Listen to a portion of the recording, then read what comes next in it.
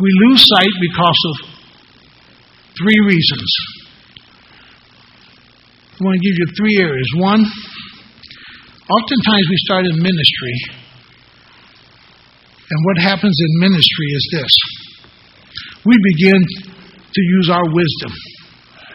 God starts us, but then we begin to lean on our wisdom rather than His wisdom. We begin to separate ourselves a little bit as we travel in ministry. We begin to separate ourselves from God, and that's one of our failures. Because something's going well, we begin to really use our own wisdom and our own thinking about it, rather than really continuing to seek God's wisdom and ask Him for wisdom in it. Secondly, one of the biggest failures for us is that we begin to lean on our own strength. We trust our own financial abilities. We trust in what we're able to do. And that's one of those areas that lead us to an area of failure also.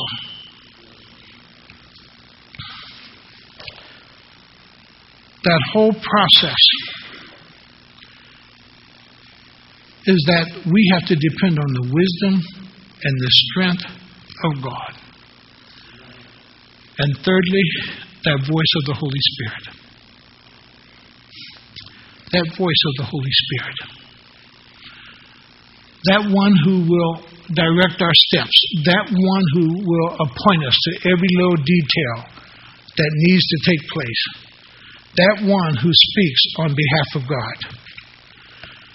Turn to Deuteronomy chapter 12, is it? Let me see. Chapter 4. Deuteronomy 4. I'm quite sure you've read it quite often. Go to verse 12.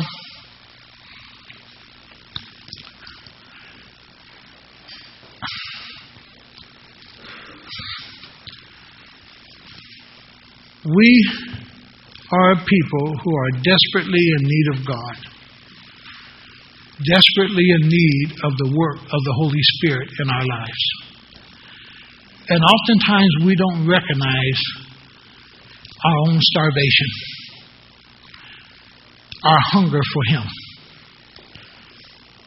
Now, I'm quite sure you've read this, but look at it with me anew in Deuteronomy 4 and verse 12. Then the Lord spoke to you out of the fire. You heard the sound of words, but saw no form. You heard the sound of words, but you saw no form. You saw no bodily form. But you heard this voice, but no form. In your mind, you're going to hear a couple of voices. And you have to begin to determine who's speaking. You're going to hear the voice of yourself in your consciousness, arguing with yourself. You're going to hear the voice of Satan and demons, because the scriptures in Timothy said that demons teach. You're going to hear that voice of that spiritual world of demonicness, saying what you can't do, or your failures in it, or bringing up your past, or this is too hard. You're going to hear that voice. Then you're going to hear the voice of friends, because friends always want to rush in and give you their advice and tell you what you ought to do and what you should do. And then you're going to hear that still, quiet voice of the Holy Spirit. No form, no body, but that voice that will speak. And what we have done in our Christian life, we have voided that voice. And we don't hear from the Holy Spirit. So when we get into the book of Galatians, and turn to Galatians with me, chapter 5, it's very hard for us to detect this characteristic of the Holy Spirit. When it speaks about the fruit of the Spirit. And again, they are different from Romans 12 and 1 Corinthians 12. Those are in 12. Romans 12 are the administrative gifts, so forth. And then when you get into 1 Corinthians 12, the body gifts that are used for each other. But when you get here, it talks about one gift, really, the fruit of the Spirit. It is how the Spirit Himself is going to reveal Himself through your life in ministry to others. Last week, as we covered, the first fruit was love. There's 9 of them, but the first one was love. You cannot begin to minister to people unless you have a great love for people. Now understand, a social worker has a great humanistic love for people. They want to see people do better. They want to see people improve. They want to see people get up and really get beyond their circumstances. They want to help people. Now, in similar ways, Christians want to do the same thing. We want to see people live better. The scripture says this, step up to a higher plane.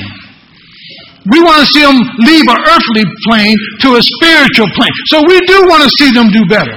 We want to see them be overcomers because the scripture says what? We are overcomers of whatever our problems and our situations are. We want to see an improvement in that person's life. That they're not just drugging through every day, but they're living an abundant life in the Spirit of God. But the difference is, our love is not a humanistic love. Our love is an agape love. With the agape love, which oftentimes in ministry we forget, people are going to fail often. From the human side, we're going to let you have 3 strikeouts. And then you're out. But the Lord Jesus said 7 times what? Yeah. You keep failing till you get it right. Sometime when I'm talking with men or with women, and especially in the area of getting ready to get married the 3rd or 4th time, only thing I can say to them is this. What the evidence is this. You didn't do it God's way the first 1, 2, or the 3rd time. Are you ready to do it God's way? What we understand about divorce is this. It's just failure from doing it God's way. We need to understand that.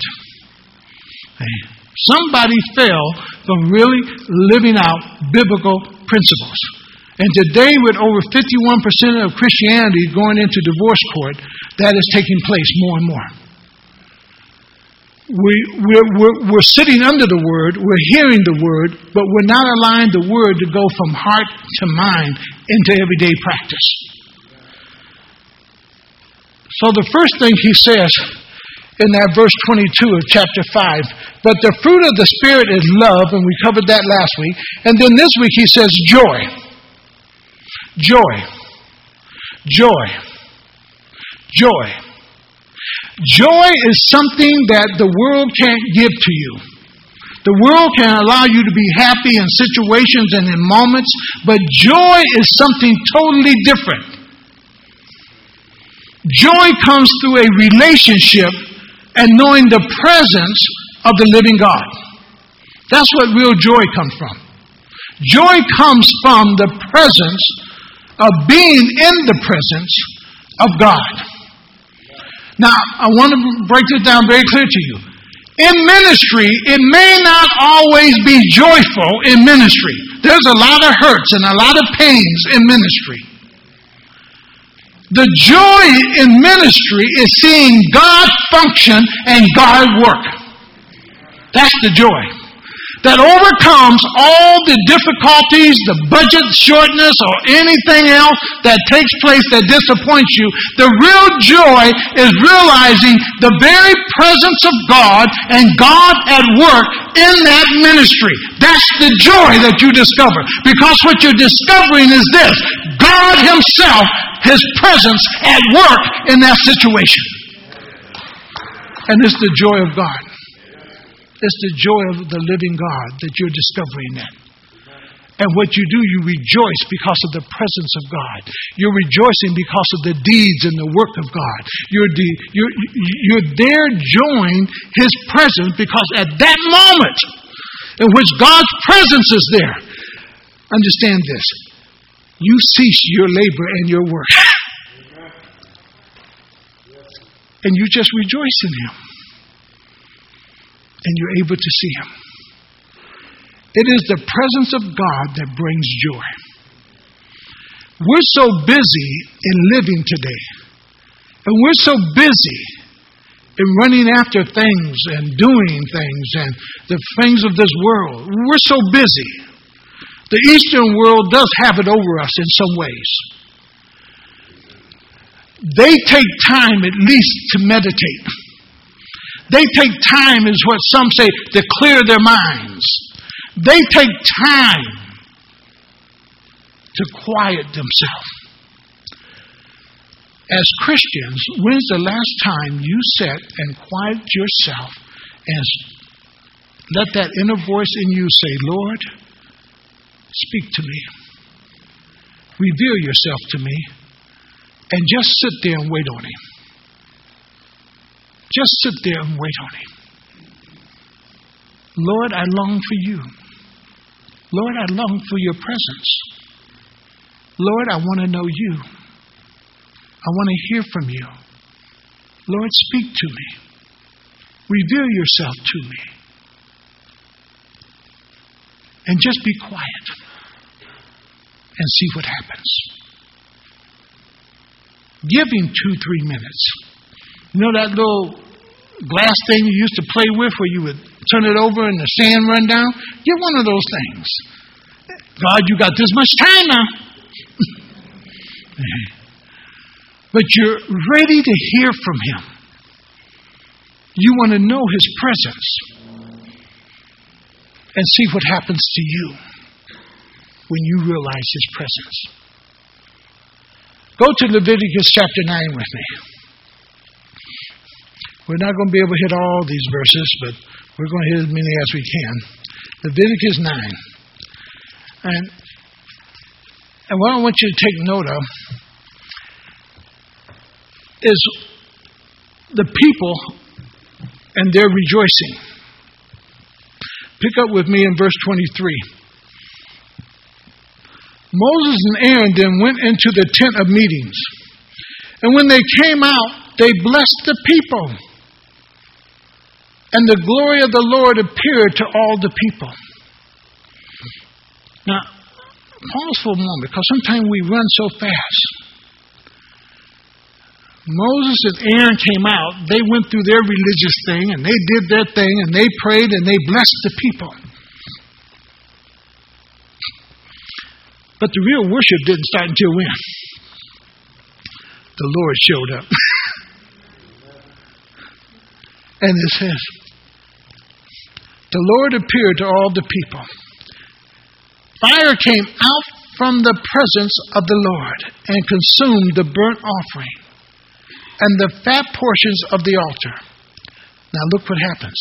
And when all the people saw it, catch it now. When they saw it. When they saw it.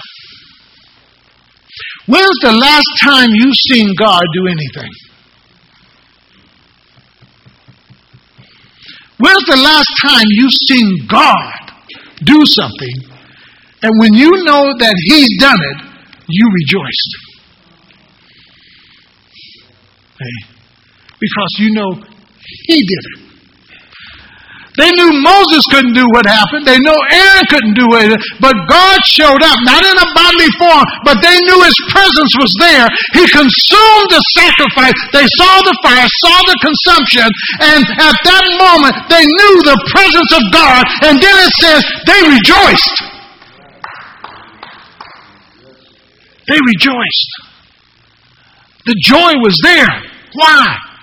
They knew the presence of God was there. And he says, and when all the people saw it, they shouted for joy and fell face down. They didn't just fall to their knees. They prostrated. They're down on the ground. And it says, they shouted for joy. 1 Chronicles 29. Again, just getting a good picture of looking at God and seeing Him and understanding the presence of God. Your busyness and sometimes the rushing of your life. And let me share this with you too. Sometimes even what you've been taught blocks out God because you got God so much in a box, and God will blow that box up. But you can't get out the box. And God is much, much more than your box. And the only thing God is asking for us to do is let Him be God in our lives. Not to restrict Him so much, but let Him be who He is in our lives. When we look at verse 20 in chapter 29, it says, Then David said to the whole assembly, Praise the Lord your God. So they all praised the Lord, the God of their fathers. And they bowed low and fell prostrate before the Lord and the king. Nothing happened that day. But we're going through all the praise. We're going through all the religious things. We are praising Him. And that's good. That's good. Understand something. Every time you pray, every time you meet, every time, the presence of God may not be quite revealed every time you show up. But somewhere in your life, God should show up, shouldn't He? Somewhere in your life, you should know it was God that did this. Somewhere in your life, you ought to know, God, boy. Dr. Remus, back in 2001, 2002, when I was going through cancer, she came into the room and she said, Pastor Brown, unless we get a breakthrough tonight or whatever, we're going to be in serious problems. And my prayer to the Lord was, Lord, what is your will for my life? And me and the Lord just talked most of that night. And she came in early that next morning, did her test and did everything that she needed to do. And she said, boy, we got a breakthrough here somewhere because something's changed. When my son Gus was in the hospital, Gus had been unconscious for about a week and a half. He had meningitis.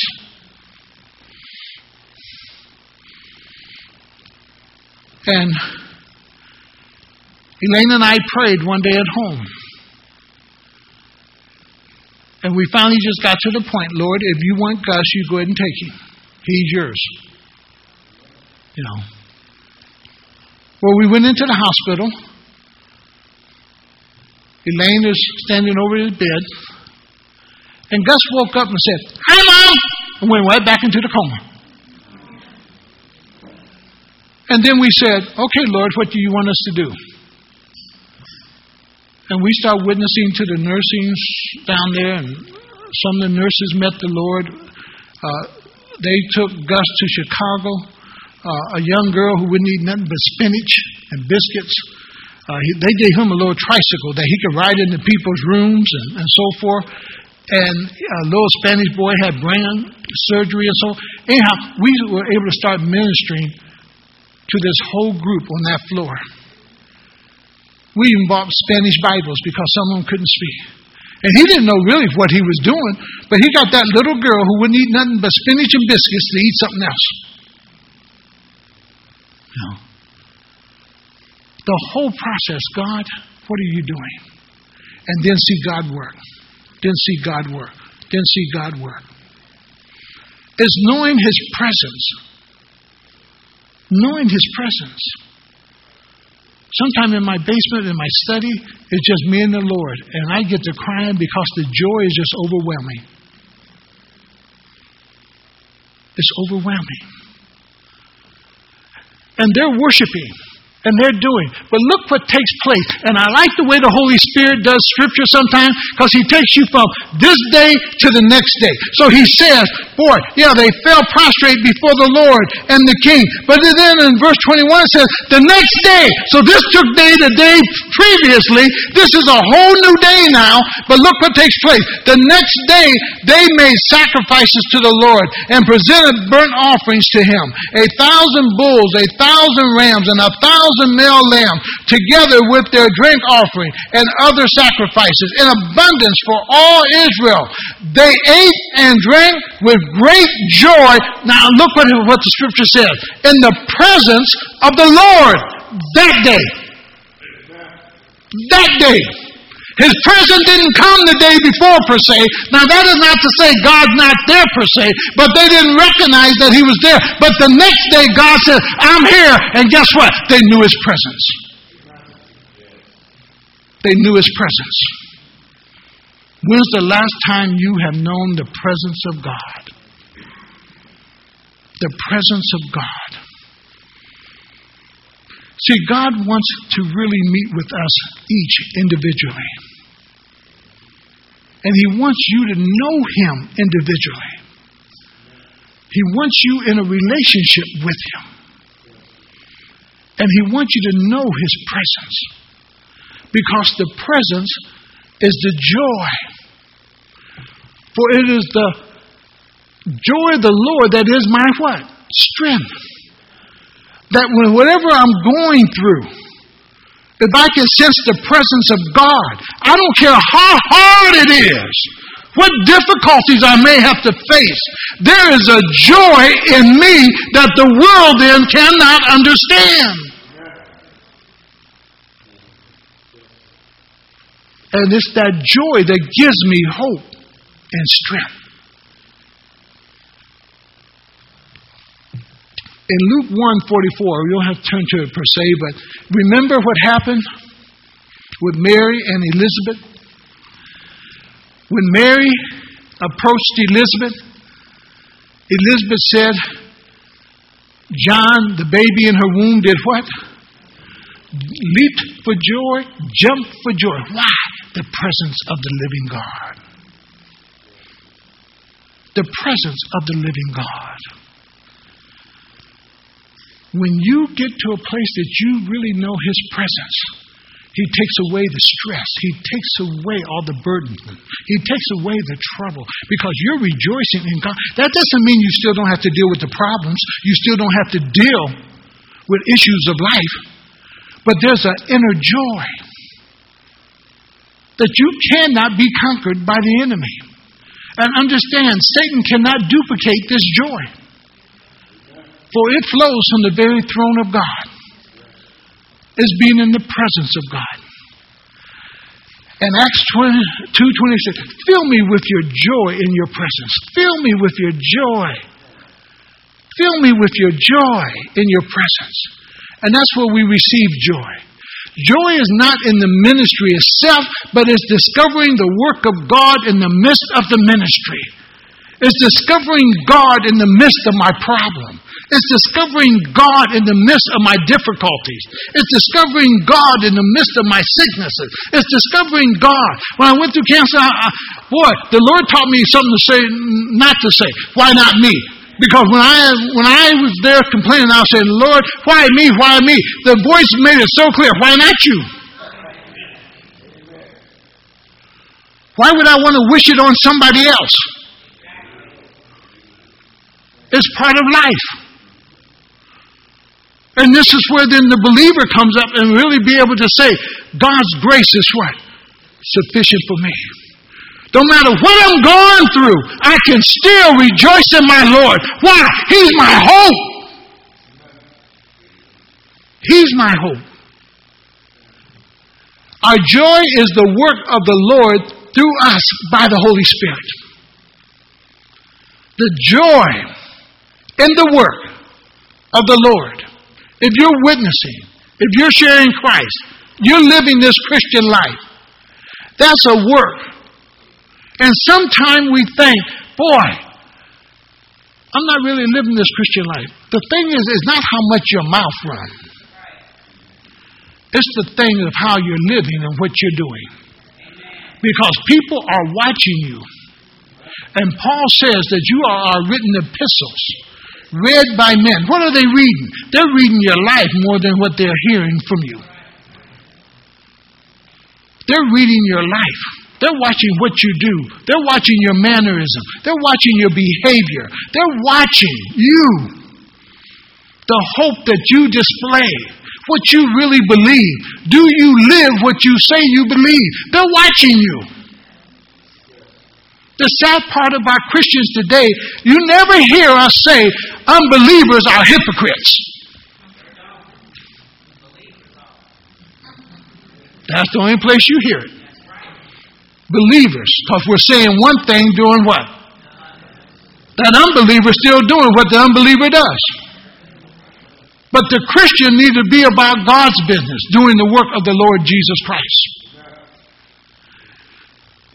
Go to Psalms 92. Because what we have to understand is that we look at the work of what God is doing. And when we can get caught into that work and we see the work and see the deeds of God and how God is doing this and doing that, there's a joy there.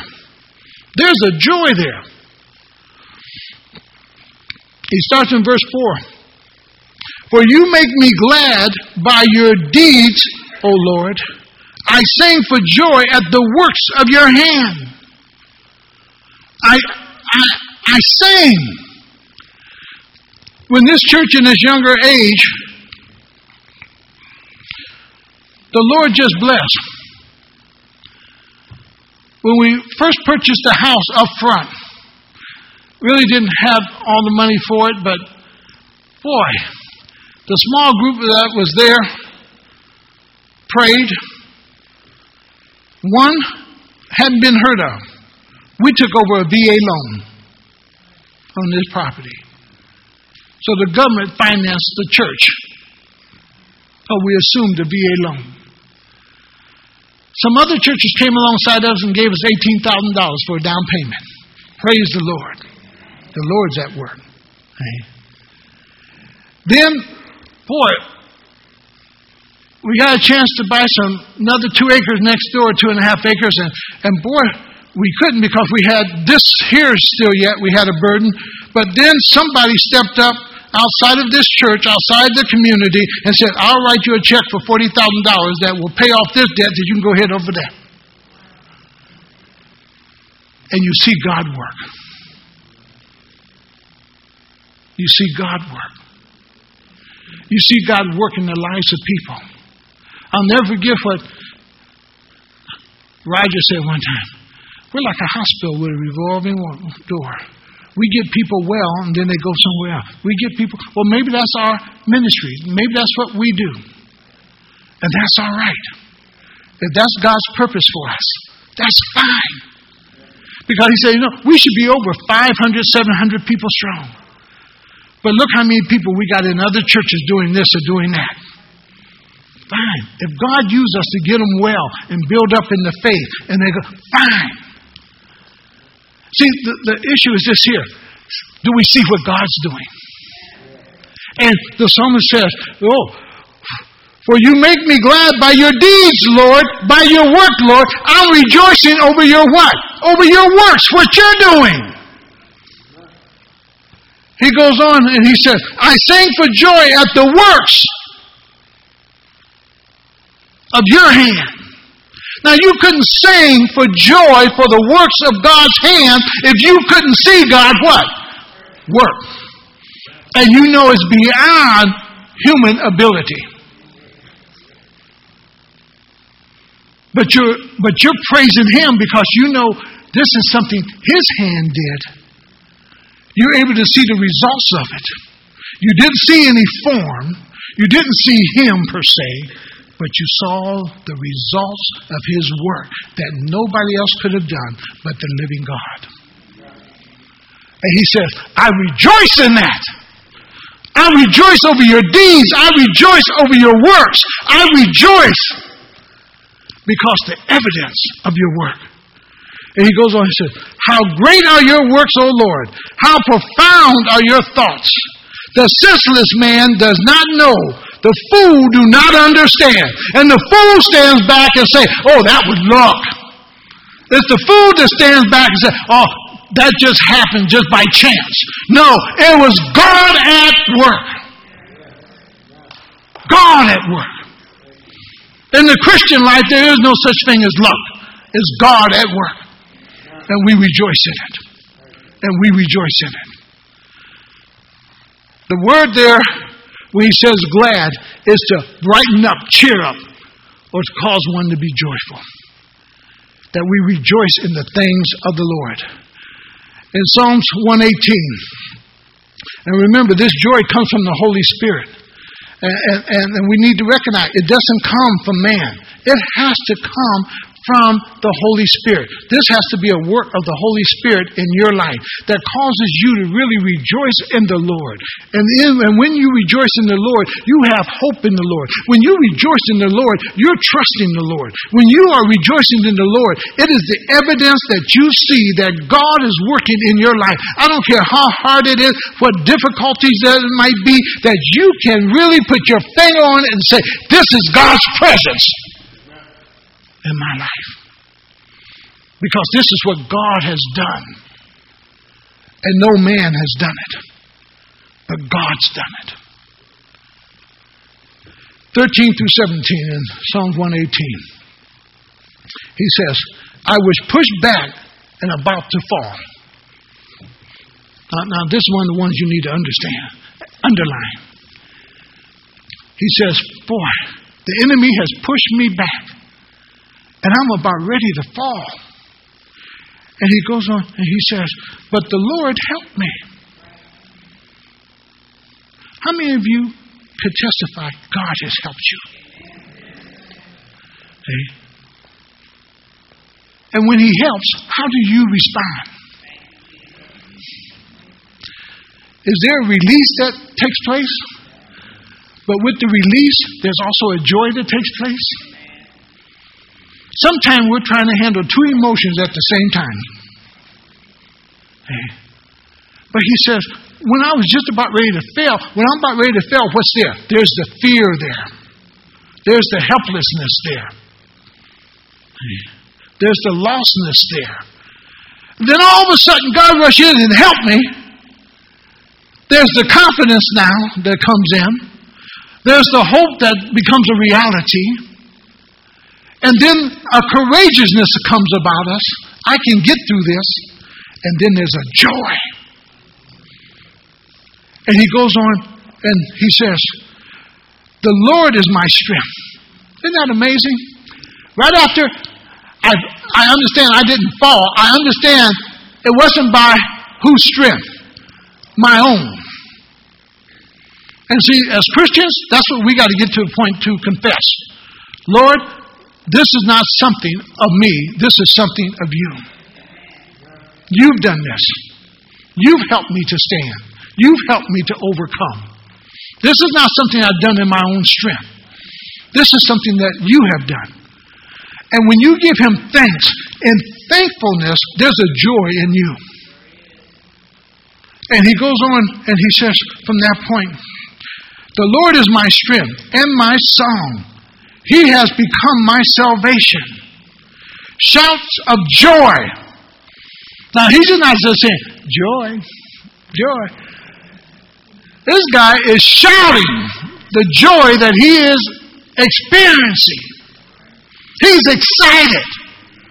He's exhilarated because of this joy of the work of the Holy Spirit in him that comes from God. And he goes on, he says, shouts of joy and victory. Isn't that something? Look what God ties together here. His problem was he's about ready to fall. He can't help himself. He can't lift himself up. He can't do anything for himself. But he's ready to fall flat on his back, flat on his face. He's ready to fall. And all of a sudden, God rushes in, holds him up straight, stabilizes him, keeps him from that great fall that he was about ready to experience. And he confessed, this is not of my strength. This is not of my doing. And he recognized it's God. And there's a joy that rushes in. And then from that, he recognized, boy, I got victory from whatever that was pushing me, trying to cause me to fall. I got victory over it. And the joy that just fills him.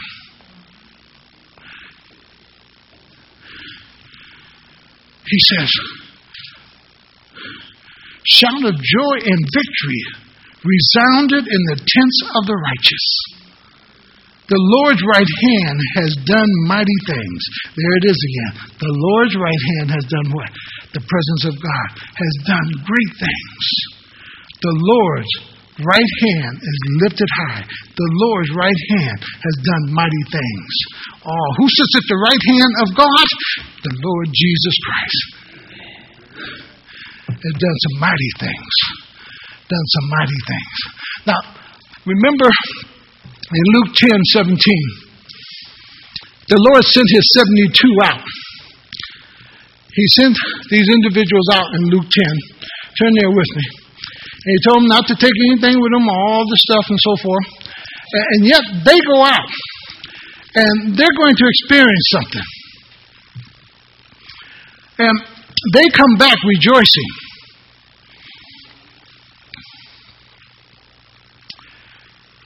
He says in that verse 17, the 72 returned with joy and said, Lord, even the demons submit to us in your name. Follow with me in thought. Here's the Lord Jesus Christ training his disciples. He sends them out into an unbelieving world to heal the sick, to cast out demons, to preach his word. How can I illustrate this? He sends them. Now the question I want to ask you is this. Does he stay put or does he goes with them? Now catch what the scripture says. That even the demons obeyed your name. There's not one demon scared of you. There's not one demon scared of us. Remember when you was a youngster or a young lady? How many of you had brothers and sisters older? And in school? See, the thing about me being in school, there was 14 of us, 11 boys. Hey, and sometime, boy, somebody gonna call themselves getting in a fight with me.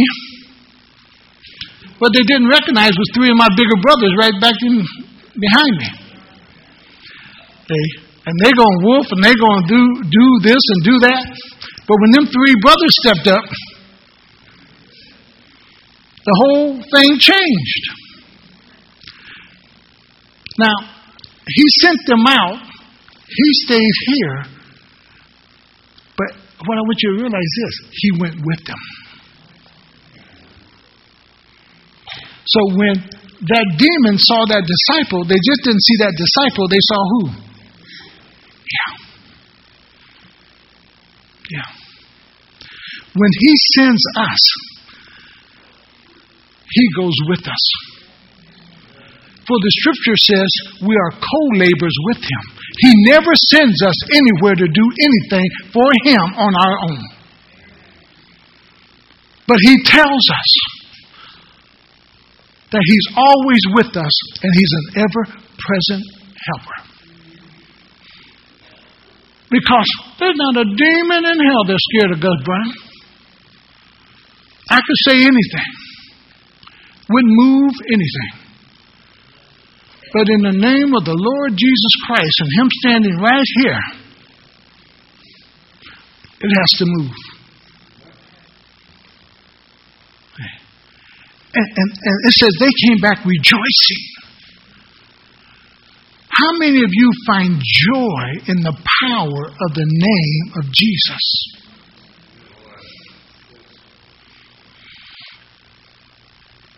See, we have to rediscover that. That the name of Jesus is powerful. The name of Jesus is powerful. The name of Jesus is powerful. And every demon in hell will tremble over that name that is above every name. But we rejoice in it. We rejoice in it. We rejoice in it.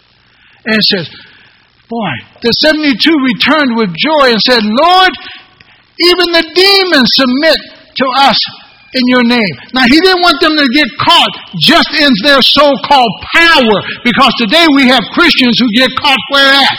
In their abilities or their gift or their power or their this. He does never want us to be rejoicing in our power, because the reality is not ours, it's the Holy Spirit's.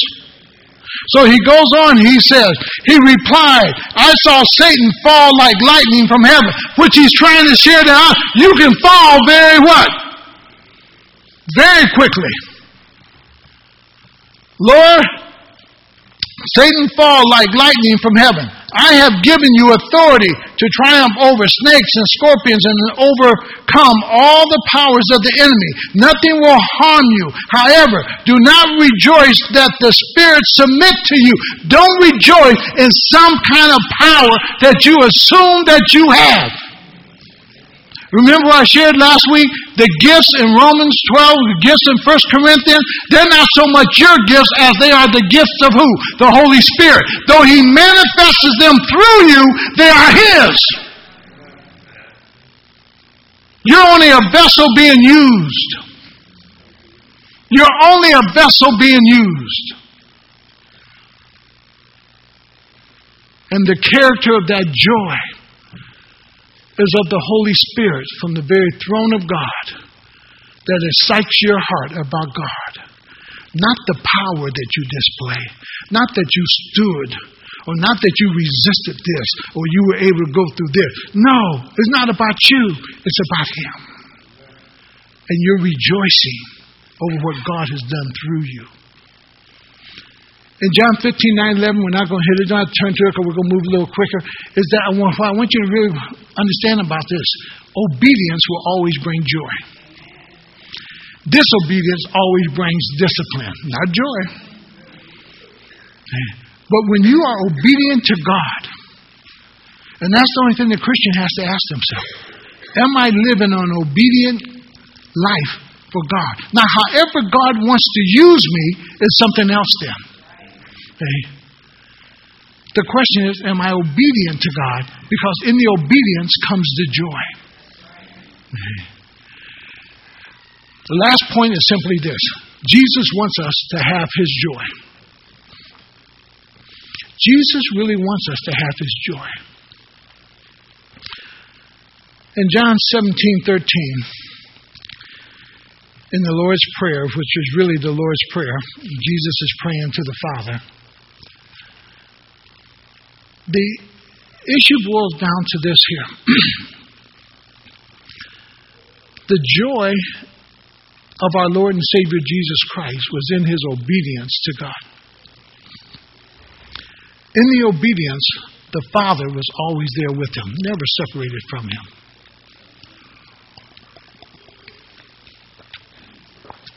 You and I, as we learn obedience, we learn also the joy of the Lord. So in John 17, verse 13, He says, I am coming to you now, but I say these things while I am still in the world, so that they may have the full measure of my joy.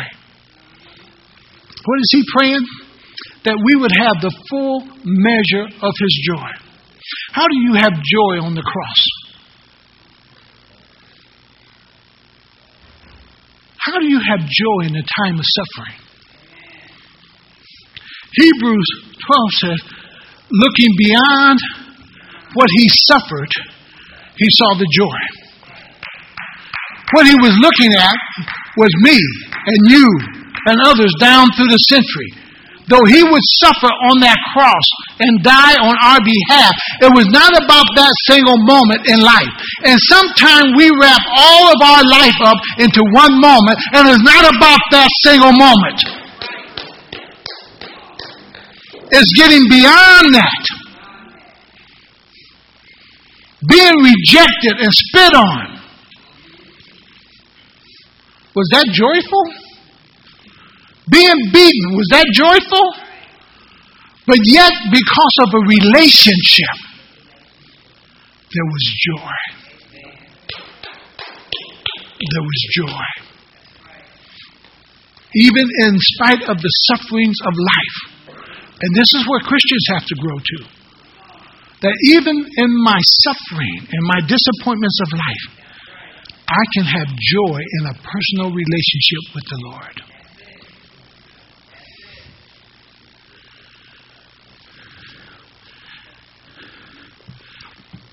Let's go to Acts 13. Nope. Let's go to Romans 14 through 17. Our real need. 2 more verses and I'm done. Romans 14 and verse 17. I want you to catch this because God brings it right to the real issue sometime in life of the bare necessities of life, of what it takes for us in life. And he brings it to us in this manner. Our real need. In verse 14, he comes to us and he says, let me get my eyes focused on this.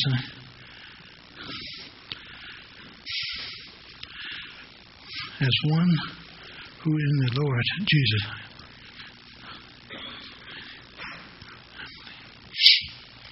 Did I write it down wrong? 14:17.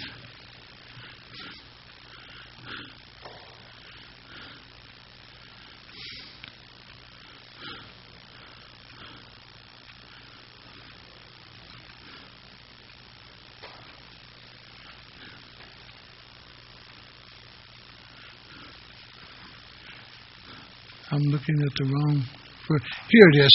I'm sorry. My eyes are going everywhere. I better take that medicine Elaine sent up here. It says, for the kingdom of God is not a matter of eating and drinking. Catch that. The kingdom of God is not a matter of eating and drinking. When my father passed last March, and we found out this little thing in the throat wasn't working,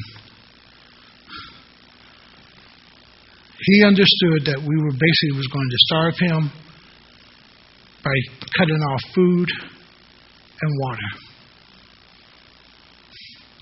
The heart was good. The kidneys were good. The liver was good. Everything was great other than this little area in the throat that separates water and food going into the lungs, down into the stomach. It wasn't working. So we stopped giving him any food, any drink. And when you would take that little sponge on that stick and dip it in water to hit his lips, boy, as much as he could, he would try it. And then he would have to start coughing because of the choking part. Because what is necessary for life, you can get through life. I know some of you don't think you can, but you can get through life without your cell phone.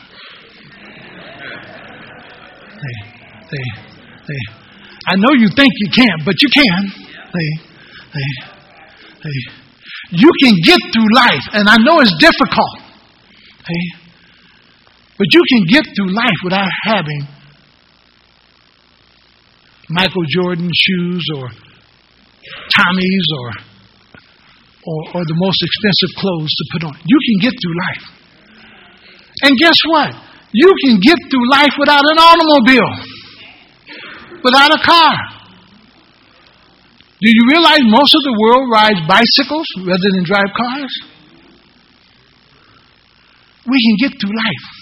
But what we can't get through life with is without eating and drinking. Two basic elements. Now what I want you to catch. Now he explains the two basic elements about the earthly man. He has to live on food and drink. But look what he says about the spiritual man who lives in the kingdom of God. He says, boy, for the kingdom of God is not a matter of eating and drinking, but of righteousness, peace, and joy in the Holy Spirit. Do you catch it?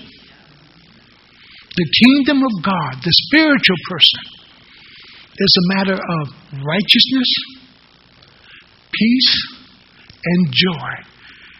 And the next fruit that we're going to look at next week that follows joy is peace.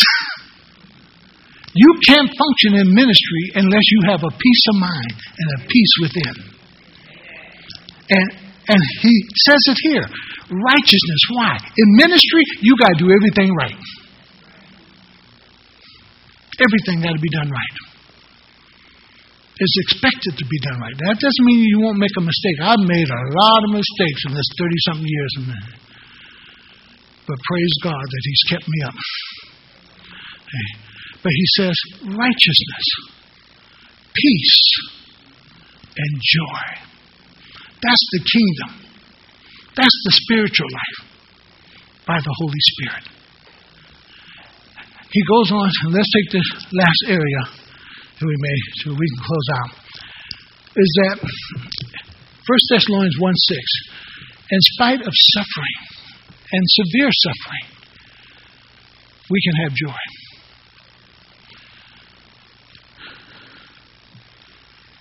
It's never pleasant to see people in a state of lostness. It's never pleasant to see other people hurting. It's never pleasant.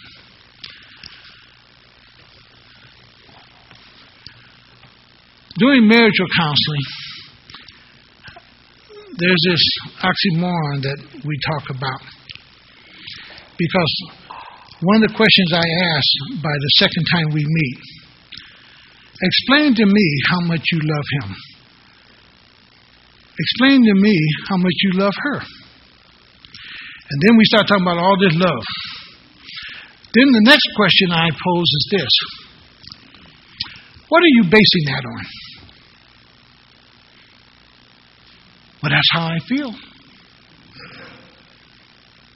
I believe I really love him. If you believe, we may not need to be going through with marriage then, if you only believe it and not knowing it, per se.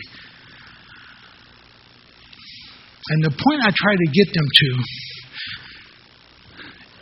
is to understand this. And I take it from Scripture that God demonstrated his love for us while we were yet his enemies. He died for us. You don't know how much you love somebody until you allow them to hurt you greatly.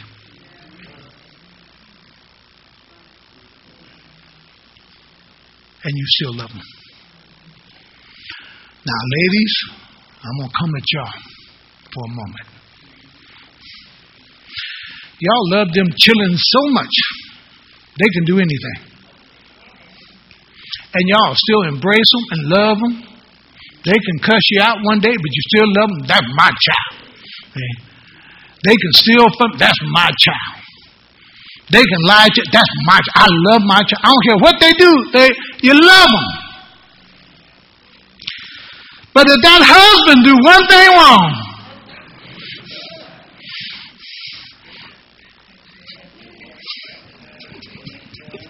love him through it.